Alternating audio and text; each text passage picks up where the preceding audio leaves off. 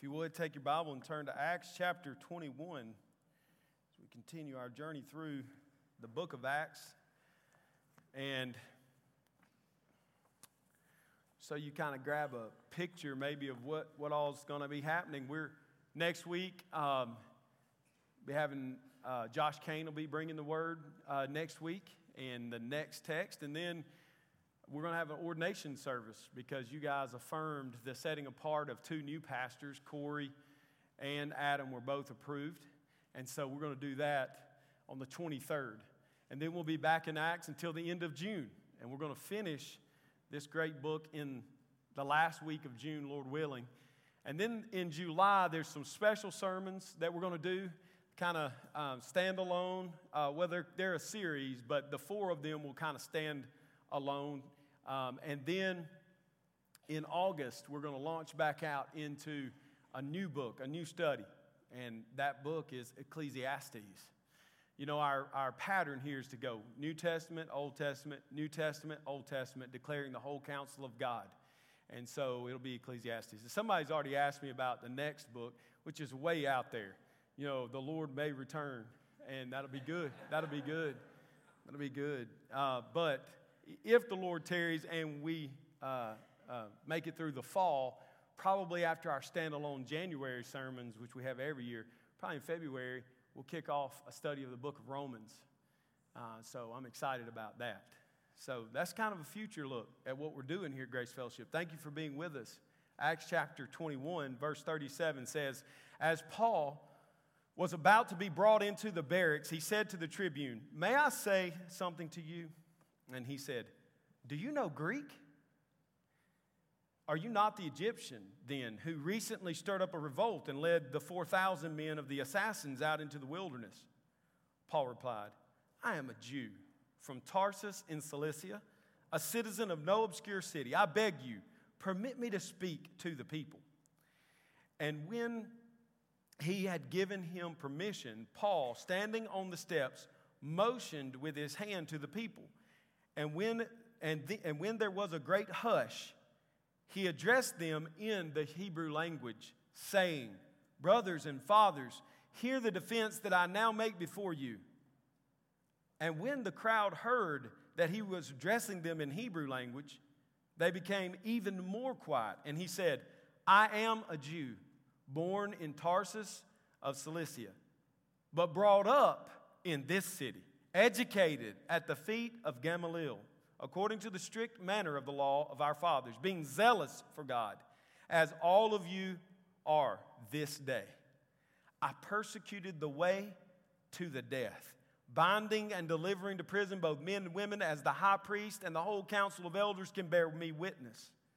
From them I received letters to the brothers, and I journeyed toward Damascus to take those also who were there and bring them in bonds to Jerusalem to be punished. As I was on my way and drawing near to Damascus, about noon, a great light from heaven suddenly shone around me. And I fell to the ground and heard a voice saying to me, 'Saul, Saul, why are you persecuting me?'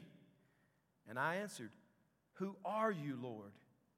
And he said to me, 'I am Jesus of Nazareth, whom you are persecuting.'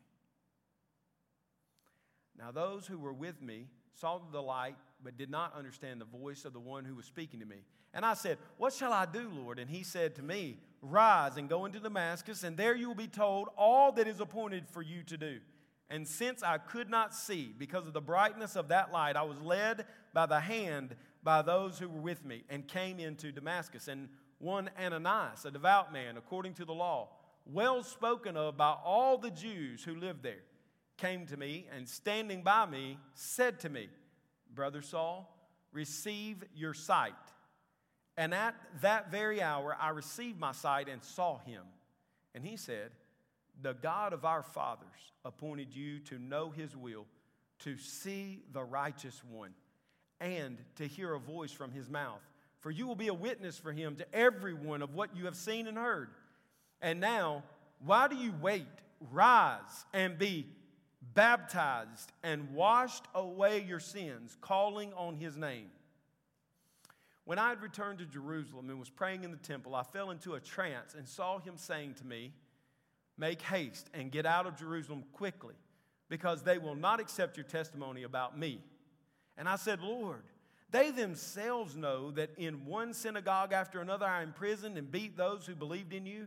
And when the blood of Stephen, your witness, was being shed, I myself was standing by and approving and watching over the garments of those who killed him. And he said to me, go, for I will send you far away to the Gentiles. Up to this word, they listened to him. Then they raised their voices and said, away with such a fellow from the earth, for he should not be allowed to live. And as they were shouting and throwing off their clothes and flinging dust into the air, the tribune ordered him to be brought into the barracks, saying that he should be examined by flogging to find out why they were shouting against him like this. But when they had stretched him out for the whips, Paul said to the centurion who was standing by, is it lawful for you to flog a man who is a Roman citizen and uncondemned? When the centurion heard this, he went to the tribune and said to him, what are you about to do? For this man is a Roman citizen. So the tribune came and said to him, tell me, are you a Roman citizen? And Paul said, yes. The tribune answered, I bought this citizenship for a large sum. Paul said, but I am a citizen by birth. So those who were about to examine him withdrew from him immediately, and the tribune also was afraid, for he realized that Paul was a Roman citizen and that he had bound him. May the Lord bless the reading of his word.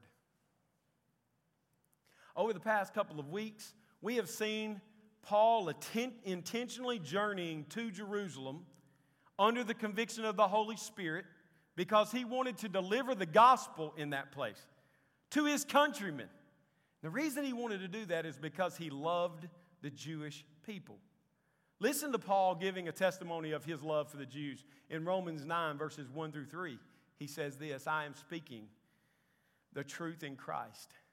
I am not lying. My conscience bears me witness with the Holy Spirit, or in the Holy Spirit, that I have great sorrow and unceasing anguish in my heart. For I could wish that I myself were accursed and cut off from Christ for the sake of my brothers, my kinsmen, according to the flesh. And we see it again in the next chapter, in chapter 10, verse 1, when he says, brothers, my heart's desire and prayer to God for them is that they may be saved. Paul had a deep and abiding love for his fellow Jews, and his love that he had for them shapes the entire text we've just read. Paul's been arrested by the Roman tribune, Lysias, because the people at the temple were about to kill him because they believed that he had defiled the temple by bringing the Ephesian Gentile into the inner court. But Paul is headed up the stairs of the barracks. We see in these first verses in verse 21. He's headed up the stairs, and to the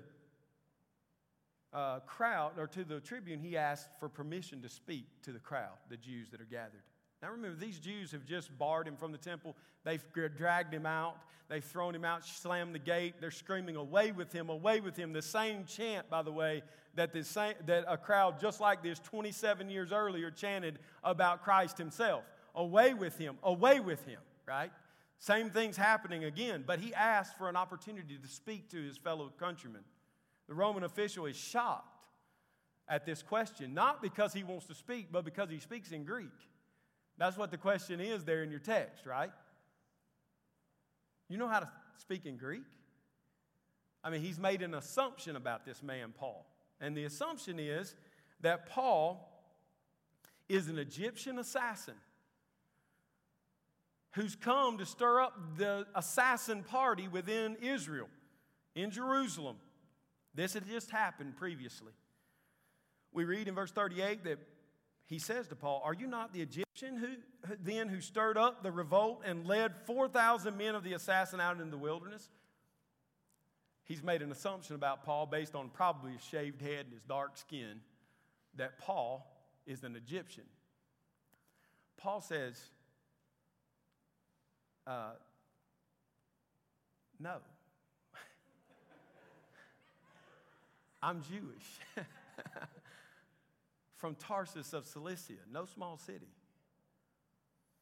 According to Josephus, this is why the ruler might be doing this, because there was an Egyptian who came into Jerusalem claiming to be the new Moses, up out of Egypt to deliver the people of God from their oppressors. And he preached good sermons, and he stirred up the crowd, and he took 4,000 men out into the wilderness. And up on the Mount of Olives, he promised them that they would see the walls of the city fall, and they would storm that city like the people of Israel had done at Jericho, and they would kill all the Roman soldiers and set the people free. He preached a message of hope and change. He was a progressive in his day. Romans didn't appreciate progressives all that much. So they sent the whole army out into the Mount of Olives, and they slaughtered 400 men. They took 200 captive, and this slimy Egyptian assassin slunk away like most rebel leaders do. He hid out. They never found him. And so he assumes when he sees the crowd fomenting in the temple court, the Egyptian's back. We're going to get our man. But Lysias, the tribune, believes that Paul must have been this same guy because the crowd is so angry. But Paul identifies himself not as an Egyptian, but as a Jew born in Tarsus of Cilicia. And it's at this point that we see Paul's love for the Jews put on display. Instead of being taken to the safety of the Roman barracks, where he could privately be questioned, he asked permission to speak to the crowd. Paul begs, the text says. You see that word? Begs. Pleads for an opportunity.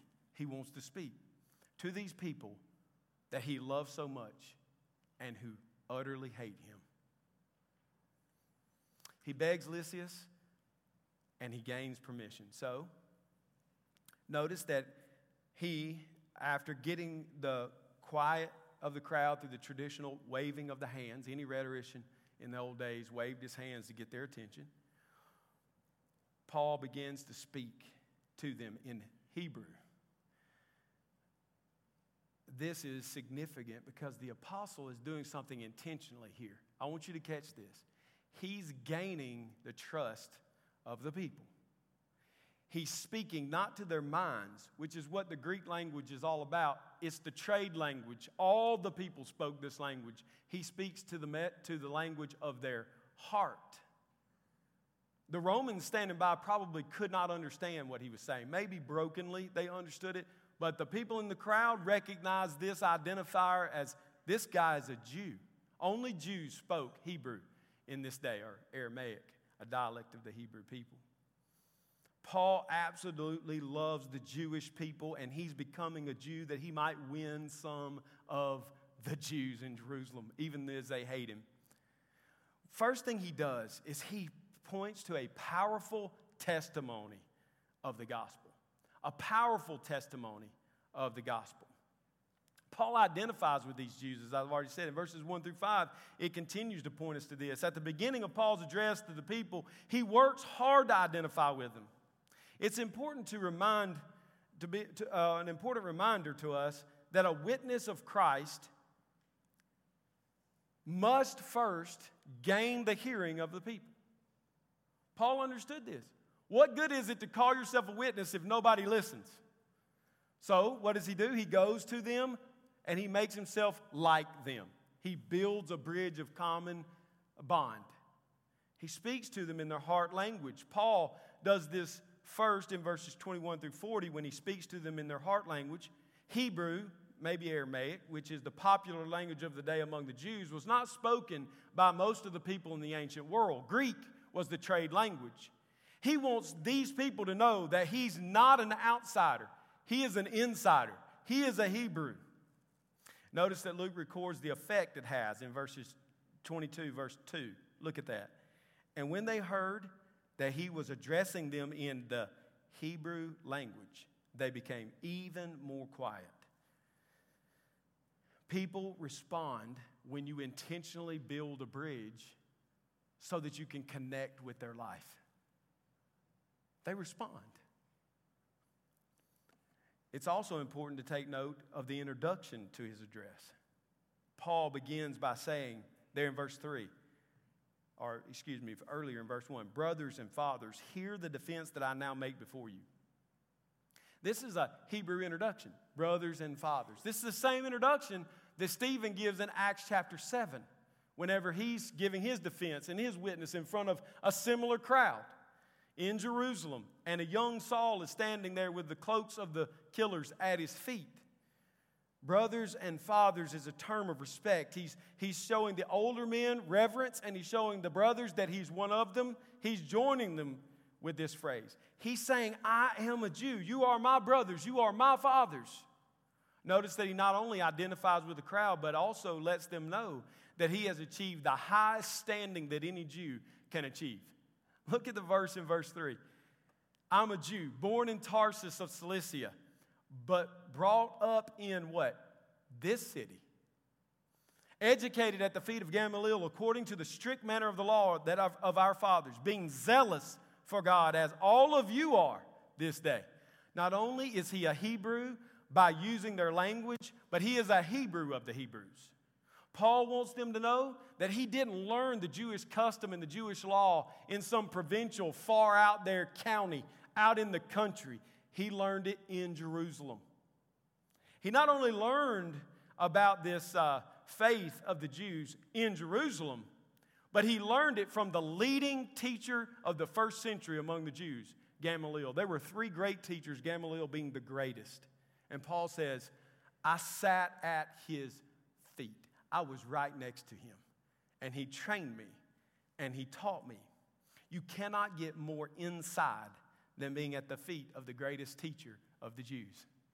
So looking at these Jews, what is he doing? He says, I'm like you. I speak your language. I know your law and your customs. Oh, no, hold on. Before you pass judgment, Jews, I didn't learn it from some far out there place in Syria, some little country town, not even in a great city like Tarsus. No, my Father sent me to Jerusalem. I learned our faith right here in the center of the Jewish world. And not only that, I learned it from the greatest teacher among our people. Gamaliel was known as a man of great love and great compassion. It set him apart from everyone. He continues to identify himself here as like them by stating that he has great zeal. He had great zeal for God and for God's law. He says, I had the same zeal that you have. I had a great zeal. This zeal drove Paul to persecute the church, then known as the Way, because it was considered a part of Judaism, but a schism, a division among the Jews. So it was called the Way. Paul says in our text that he was driven by his zeal to persecute the Way, to put people in chains, to bind women and men, and to put them in prison, and even to persecute them unto death. And he says, listen, the Sanhedrin and the elders right here can attest to you that I did this. They gave me authority to do it. They didn't just give me authority in Jerusalem, but they gave me authority to go to Damascus and to round up the Jews in Damascus. The Way in Damascus. Paul was willing to give his life. Listen, Paul, before Christ, was willing to give his life for the Jewish faith. When he got saved, that part of him did not change, in the sense that he was willing to die for what he believed in. Part of the problem that some of us have is we're not willing to die for what we say we believe in. We're believers. We have the Holy Spirit in us, and we're not as zealous as the Apostle Paul was as a lost man. He was willing to die for his faith. Paul was on this journey to Damascus. He was a Hebrew of the Hebrews, as to the law, a Pharisee, as to zeal, a persecutor of the church, as to righteousness under the law. What? Blameless. Blameless. It's at that point, right here in the text, that Paul shows why he is now opposed by these zealous Jews. because in verse 6, he begins to tell them, not just that I identify with you, but my identity is now in Christ. He won them a hearing. Hebrew language. I'm a Hebrew of the Hebrews. I know your law. I was trained at the feet of Gamaliel. I'm no outsider. I'm an insider. And in verse 6, he flips the script. He says, this is the summation. My identity is not in those things. My identity is in Jesus Christ of Nazareth. Look what the text says. It's the second time in the book of Acts that we're going to see the story of Paul's conversion. The first time it's written in the third person in Luke's own hand in Acts 9. He tells it from his perspective. In this text, it's in first person because Paul is witnessing to the people. And in chapter 26, he's going to tell it one more time. Now, I think we should take note of something. When God says something one time, it's enough. When God records it in his word one time, it's a finished deal, right? If he records it 3 times in one small little book, I think it's important for us to understand. He's making a point. And you know what? This isn't the only time Paul's testimony is recorded. He records his testimony for us a 4th time in Galatians chapter 2. Paul's conversion and his testimony are significant to the work of the New Testament. And so we need to pay attention to this. I want us to dig in here for a moment. Paul emphasizes the greatness of the light which he saw. He says that as he was coming near to Damascus in verse 6, at noon, about noon, a great light shone from heaven. This emphasis is there in Paul's speech on purpose because he wants them to see. The light that I saw coming from heaven was brighter than the sun at full strength at noon. How great is the holiness of our God? His Shekinah glory outshines the sun. Jesus appeared in the heavens to Paul and darkened the sun. All he could see was the light of Jesus Christ around him. It's brighter than the full strength of the sun. The call came to him from a voice in the light, and that call was clear. Jesus of Nazareth was calling Paul to himself. When he saw the light, he fell to the ground, and he heard the sound of a voice in verse 7. And what does it say? What does he say? What does it say? Saul, Saul, why are you persecuting me? Now, the Bible tells us that his traveling companions, they don't understand what's being said. Only Paul understands it. This is a very specific call. This is not the general call of the preaching of the gospel. This is the specific call of the Spirit of God through Christ on the heart of the Apostle Paul. This is an irresistible call. We don't see anything in this text. Do you see anything in this text about Paul trying to make up his mind about what he will do? Do you see anything in this text that says, well, Jesus made an offer to Paul, and then it was up to Paul in his own strength and his own faith to figure out whether he believed it or not? No. So unless God saves some people differently than he saves other people, then we're left with nothing to believe except that God sovereignly calls his people through irresistible calling, through the Spirit and life of Jesus Christ, church. What secures you in your moments of doubt? That you didn't hear some general call from some talented preacher that called you and convinced you and manipulated you to pray some prayer, but rather that the Spirit of God touched your heart and said, come to me and I will save you. Paul heard that call in his heart, and he heard it in his ears. Nobody else with him heard it. Acts 9 says they thought it was thunder. That's typical of God's voice. Thunder. But Paul heard the exact call. Why are you persecuting me? The connection between Christ and his church is also seen in this text. You think you're alone in this world? You think you face your trials and tribulations alone? Look what Jesus said to Paul. Why are you persecuting the church? The way? The people in Jerusalem? No. What does he say? Why are you persecuting me? Saul wasn't persecuting people. He was persecuting God the Son. The connection between Jesus Christ and his church is so intimate that to do something against one is to do it against the other. Just as much as if you offend my wife, you offend me. That's how he loves us, church. Paul makes sure that the crowd gathered here understands that Jesus of Nazareth is who he's speaking of. Not some general call of God, specifically Jesus the Nazarene.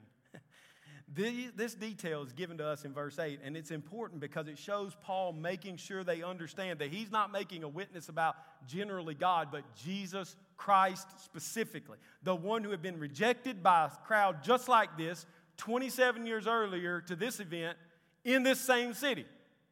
He's connecting himself intimately to Jesus. My identity was in the law. My identity was in being a Hebrew of the Hebrews, raised up in Jerusalem, educated at the feet of Gamaliel. I was persecuting the church because of my great zeal for God. But now, my identity is Jesus Christ. If your testimony's not that clear, something's wrong. Something's wrong. You were not born a Christian. You were born a rebel against God and his ways. And at some moment, God said, enough with that. You're mine. Come here. And your soul leapt out of the darkness, and the chains were gone. And you said, I will follow wherever you go. That's the call of salvation. This section also ties his testimony to the events in the Old Testament. First of all, notice what he does when he hears the voice of Jesus. He calls out and says, who are you, Lord? Not unlike Moses at the burning bush who said, who shall I say sent me? He wants to know who this is that he's talking to. Paul is identifying himself here like an Old Testament prophet being called unexpectedly, miraculously, magnificently. He's seeing the light and he says, who are you? I want to know you. It's important for us, Grace Fellowship, to see this. We are saved by grace, miraculously, just like the Apostle Paul was saved by miraculous grace. We're just like him in our rejection of God. And he is rich in mercy. With the great love with which he loves us, he makes us alive in Christ Jesus. We are saved by Christ alone, for the glory of God alone. That's what happens to Paul. This is his testimony. So this powerful Pharisee persecutor of the church is led like a little child into Damascus. Notice that. The humility. He says, rise, go into Damascus. And Paul can't even get there by himself. One of the most powerful men of his day is being led like a child across the street. He has no self-ability. He can't even get himself into Damascus. He's powerless.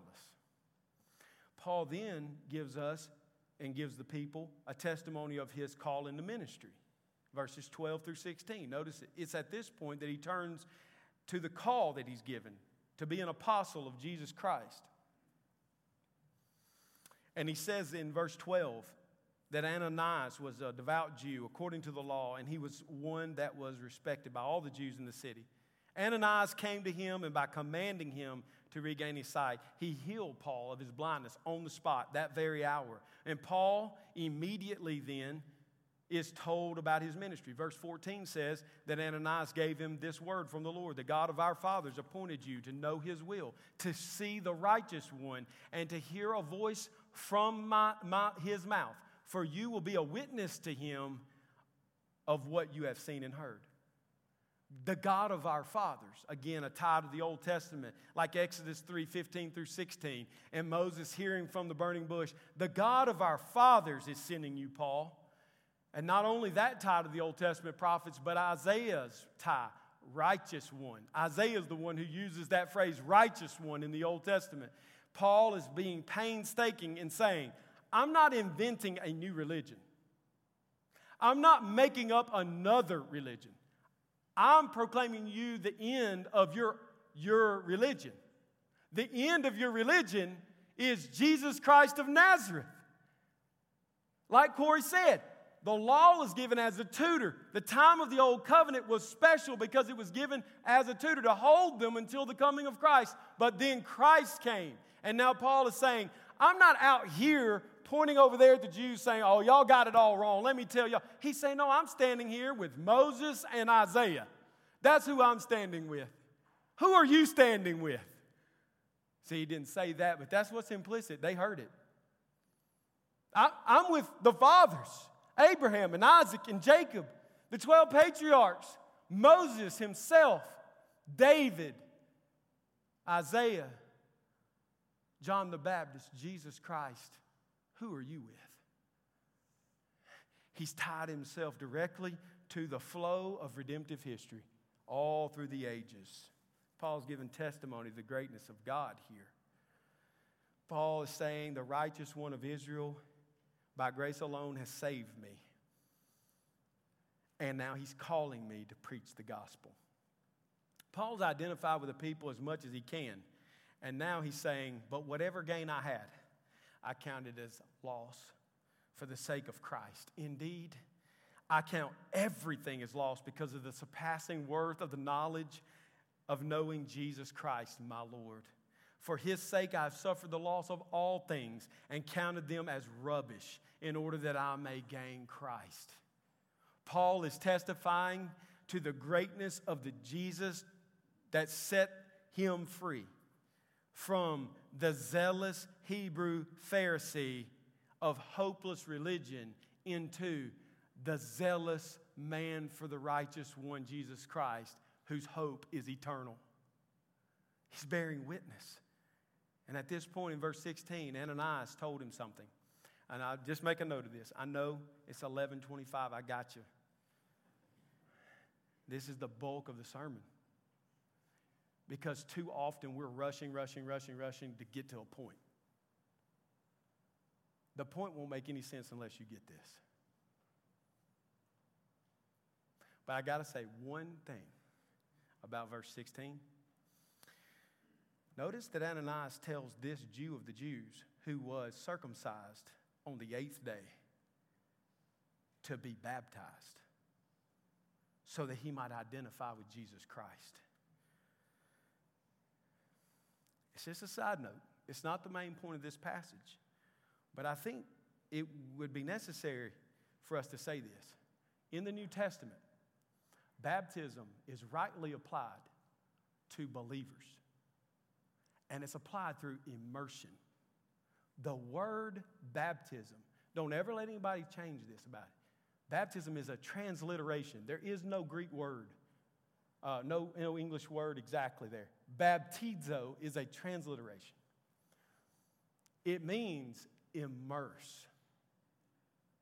It is only used in ancient literature to talk about taking a cucumber and putting it in the spices, where you immerse it until the top pops off, and you can then take that cucumber, which has now become a pickle, out. Baptism is you going under and coming up. I know there are those who are not baptized that way with us today, and I love you. And this is a secondary issue, which does not mean you are not a Christian. As a matter of fact, we're allowing you to be a member of this church. Because we're not trying to unnecessarily divide, but we also aren't passing over what the text itself says. This Jew of the Jews, who was circumcised rightly by his parents to make him a part of the covenant community of faith, was then told, you must be baptized. To outwardly identify with the new covenant in the New Testament. New Testament mark of being in the spiritual people of God is applied to believers only after conversion. That's it. Paul had been faithfully circumcised by his parents so that he was a part of the people of God, but when he got saved by Jesus on the road to Damascus, he was baptized as a sign of calling on the name of Jesus for salvation. And I don't want to go too much further down this trail, but I do want you to know that it is here in the text. We're not making it up. This is not a sermon on baptism. We probably need one of those. You'll get it later in the year. but this is a sermon not on baptism, but it's important to understand that baptism by immersion after conversion is exactly what the first church did. It's what Ananias told Paul to do. So Paul was saved, and it was demonstrated by creedal baptism, and he was called to ministry. But then his call becomes very specific. In verse 17, he gives the details that he returned to Jerusalem and he was praying in the temple. And this is more detail than what we get in Acts 9. Paul says that he was in a trance. He was in a stupor, a mental stupor, like Peter, like John, like many of the Old Testament prophets. God is giving him direct revelation, and his mind and heart are consumed with what he hears Jesus saying. There's an obvious connection in this paragraph to Isaiah in Isaiah 6, when he sees the Lord high and lifted up on the throne with the train of his glory filling the earth. That's what Paul sees. He sees Jesus before him. And the difference is that Isaiah was called to go to the people of Israel. Paul was called to go to the Gentiles. Same calling, same kind of trance happens, different group of people. Paul then he pleads with Jesus. He pleads with him, please let me speak to them. They know who I am. They know that I'm the Jew of the Jews. And yet Jesus says, no, go far away. I will send you far away to the Gentiles. So he gets a specific call in 17 through 21. Now in verse 22, our text takes a miraculous turn. The gospel divides. You can build bridges, and you should. You can get commonality. You can seek common ground. You can preach a message that they can understand, and at the moment you preach the true gospel, it will divide you from some. It's unavoidable. Look what it says. Look what it says in verse, when they heard this, what did they say in verse 22? Away with this man from the earth, for he should not be allowed to live. This is exactly what the gospel of Jesus Christ does. It divides believers from everyone else.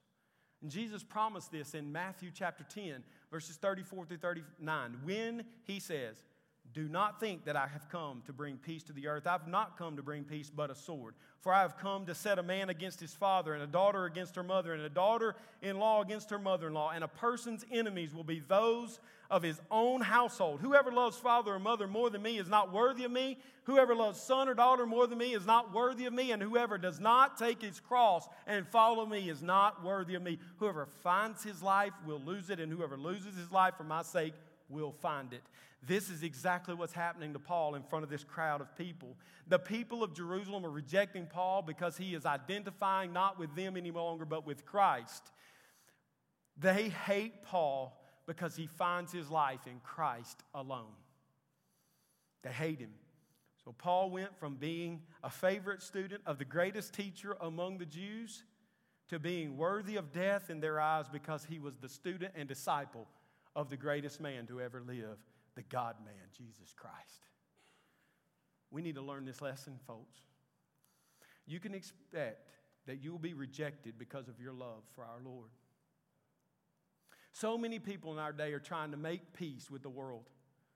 But Jesus says he did not come to bring peace. He came to bring a sword, to divide believers from unbelievers. He came to bring the sword of the gospel, which divides everyone who believes in him from everyone who rejects him. And Paul knew this. Compromise will not work because they're not rejecting you. They're rejecting Jesus Christ and God his Father. So compromise all you want. Many have tried. The mainline denominations of our land are basically non-existent now. Why? Because they thought they could compromise. Well, the Bible is a good book. It's true. It contains truth. It's not inerrant. I know the Bible says that men are to be the elders and pastors of the church, but women are so talented. And now, and I'm not going to name the denomination because I'm not a part of it, but now one of the most conservative denominations in our land that already split from the main line is going to probably split again in our day. Why? Because now those same people have crept in and they're saying, I mean, is it really wrong for homosexuals to be ordained? They can claim to be homosexual and just not be married to a man or married to a woman. This is not a liberal denomination. There's plenty of that. This would be considered a conservative denomination. Why? Because when you compromise with this world, you leave Jesus. You can be winsome, and you should be. You can build bridges of relationship, and you should. You should say, look, I was all that you are. But, and when you say but, and you insert that Jesus Christ saved you from that former life, they hate Jesus, so they will hate you. It's just part of it. And Paul knew this. So how does Paul respond once the people have rejected him? He dusts off his feet. That's what this last paragraph is in verses 25 through 29. The Apostle Paul dusts off his feet. The Roman tribune pulls him into the barracks to save him from himself because the people are up in arms again. And verse 25 says that when they stretched him out for the whip, see, they couldn't fully understand what he was saying to the people. I mean, he's speaking again in a language they don't commonly know. So I believe the tribune's saying, look, I can't get to the bottom of this. Stop him from talking before all these people kill this fool out here on the steps. Take him in the barracks, shut the door, stretch him out, and I'll flog him until he tells me what exactly he's doing and why they're so upset. So he pulls him out, stretches him, and then what does Paul say? Is it lawful for you to flog a Roman citizen before he's condemned? The centurion, the text doesn't say this, but this is what happened to him. He turned white as a ghost. He lost control of himself. And he went to the tribune and said, what in the world are you doing? This man is a Roman. Now, to you, that doesn't mean anything. But listen to this. A Roman citizen originally was one born in the city of Rome. Those were the only Roman citizens. Everybody else was a conquered people and had less rights. The Romans had all the rights. Later, because they all run out, empires all run out of money. Ours is too. Runs out of money. And then you got to raise funds. So how you do it? You say, well, we'll sell you citizenships. So the emperor started selling citizenships to wealthy people in the outlying provinces and conquered people. The tribune says in our text, doesn't he? I bought my citizenship with a large sum of money. Paul says, I didn't buy mine. I was born a Roman citizen. What he's saying is my grandfather or my father are very powerful people with a lot of money and influence. And years ago, they bought our family into the Roman citizenship. I just want to know, do you want to be charged for beating a Roman? The penalty for beating a Roman, most commentators believe the penalty for strapping a Roman with a strap before he's, like tying him up before he's convicted, you know what the penalty is? Death. Why did the centurion panic and go to the tribune and say, Lysias, have you lost your ever-living mind? This guy's a Roman. Was because he thought, they're going to kill me and they're going to kill you. And when they come for me, I'm telling them it was you. You didn't tell me this guy was Roman. What are you doing? But listen, he's claiming this Roman citizenship. They come to him and say, are you a Roman? He says, yeah. Now in their mind, they're thinking, you just said you were a Jew, right? Now he's saying, I'm a Roman. It's important. Listen, first, he identified with them as long as he had a hearing with them. But when they rejected Jesus Christ, he rejected them. Paul was willing to be identified as the Jew of the Jews. And when this crowd said, away with him from the earth, kill him, he is a Gentile-loving Jesus lover, Paul said, I'm a Roman. Why this shift? I thought a lot about it this week, and I really do believe this is the shift that's necessary because he realizes that as Jesus had promised they would not listen to him, they will not listen to him. And his calling was not to them but to the Gentiles. And they have rejected Jesus, Stephen, and his witness. And so he shakes the dust off. In Matthew 10, verse 14, it says that Jesus says this, if anyone will not receive you or listen to your words, shake off the dust from your feet when you leave the house or town. Truly I say to you, it will be more bearable on the day of judgment for the land of Sodom and Gomorrah than for these. Truly, it will be more bearable on the day of judgment for Sodom and Gomorrah than for Jerusalem. God already poured his anger out on Jerusalem in 70 AD. He destroyed the entire city. 100,000 people died at least. They were eating their children because they were being starved to death. And the temple was left not one stone on another. Why? Because they rejected their Messiah. And they didn't just reject him, they rejected everyone he sent to them. And they rejected Stephen, and they rejected Paul, and they rejected the church. And so they are rejected. Paul is pronouncing judgment on these people, I believe, and he skillfully gains the right to go to Rome and preach the gospel, which he's wanted to do from the very beginning. He's going to get his chance to go to the big show in their day. But there's sadness in his heart. Has to be sadness in his heart. Why? Because he loved these people. He loved these people. He was willing to go to hell for these people to be saved. That's what Romans 9 says. I would be accursed and cut off from Christ if they would be saved. That's how much he loved them. And I just want you to know, just like him, you will face rejection. If you stand with Christ, no matter how winsome you are, at the end, if they reject Christ, they will reject you. And at the point that they have rejected the witness of Christ and the witness of the gospel, their blood is not on your hands. And you move along. You don't become a Christian nag and manipulator. You move along. And you trust that God will do what God's going to do. You move on. We have a great unreached people in this world. One of the reasons I think they're not reached, 3.2 billion of them, 7,000 tribes of people, and one of the reasons they have no witness to the gospel is because we've spent far too long holding the hand of a bunch of people who will never receive the gospel of Jesus Christ.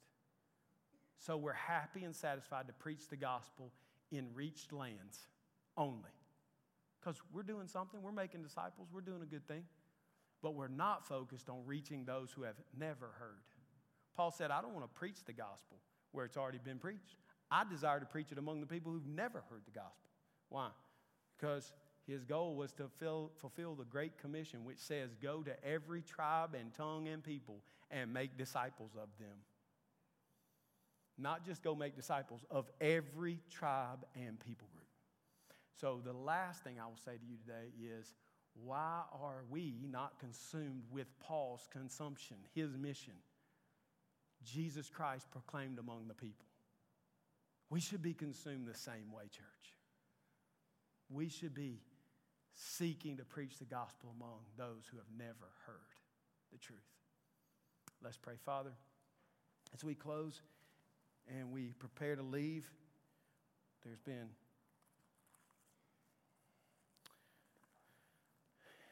this text is convicting because in this text we see so much of ourselves.